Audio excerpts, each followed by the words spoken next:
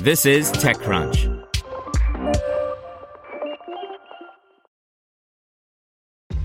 This episode is brought to you by ShipStation. You know, some things take a lot of work, like sending little robots to far-off distant planets. And just as that's challenging, so too is running a successful e-commerce business, especially when there's so much to do.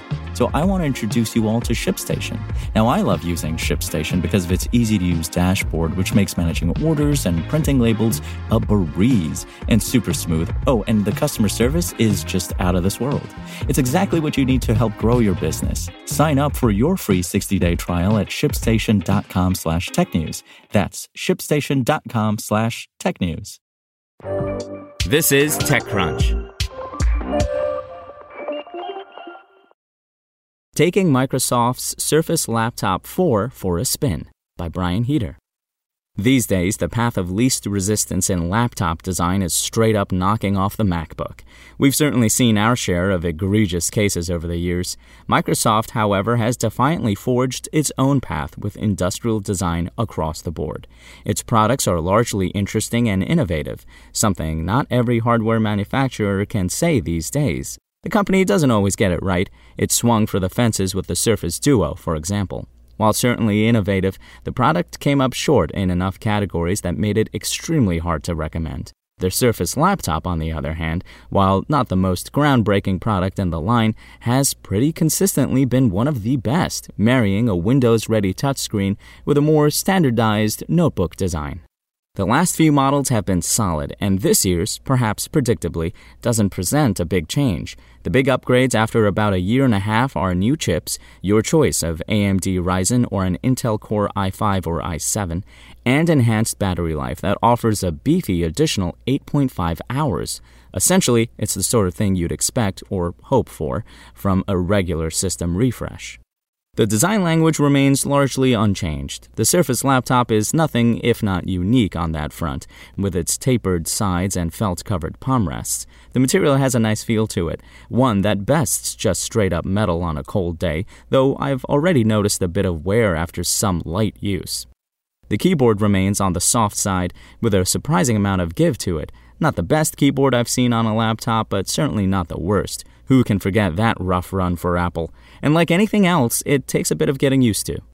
You'd think I'd have learned my lesson by now. Maybe it's the fact that Microsoft's Surface laptops keep coming out when the weather is nice that I always feel inclined to take them outside. But geez, is that display reflective, almost distractingly so. Plenty of laptop screens are glossy, of course, but Microsoft's really leaned in here, to the point I wouldn't recommend using it in any sort of sunshine.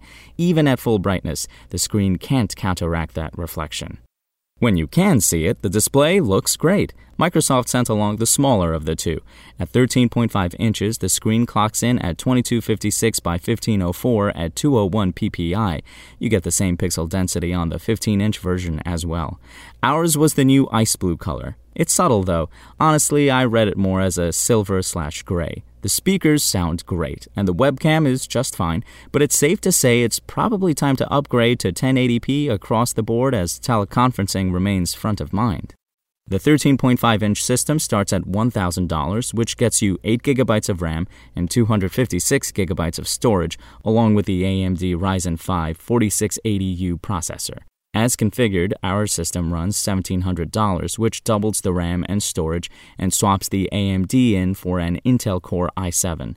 Another $600 will double the RAM and storage yet again, same processor. Geekbench scored the processor at a solid 1378 on single-core and 4876 on multi-core. Performance was solid throughout, though after spending a fair amount of time using Apple's M1, it's clear that Intel has its work cut out for it. Microsoft is still hanging on to its magnetic proprietary charging port here. I know it still has its diehard fans, but I'd much prefer to see the company go with something more universal, like adding another USB-C port, though that impacts the system's compatibility with a slew of different Surface accessories. Around the other side, you get USB-A, USB-C, and a headphone jack. It's a nice mix, but more ports would certainly be a step up. I was fairly disappointed with the various corners the company cut on the Surface Laptop Go last year. Of course, the entry-level 13.5-inch laptop is $300 more than the 12-inch laptop Go. But if you're looking to do more than just the basics, this is probably a wise investment. Spoken Layer.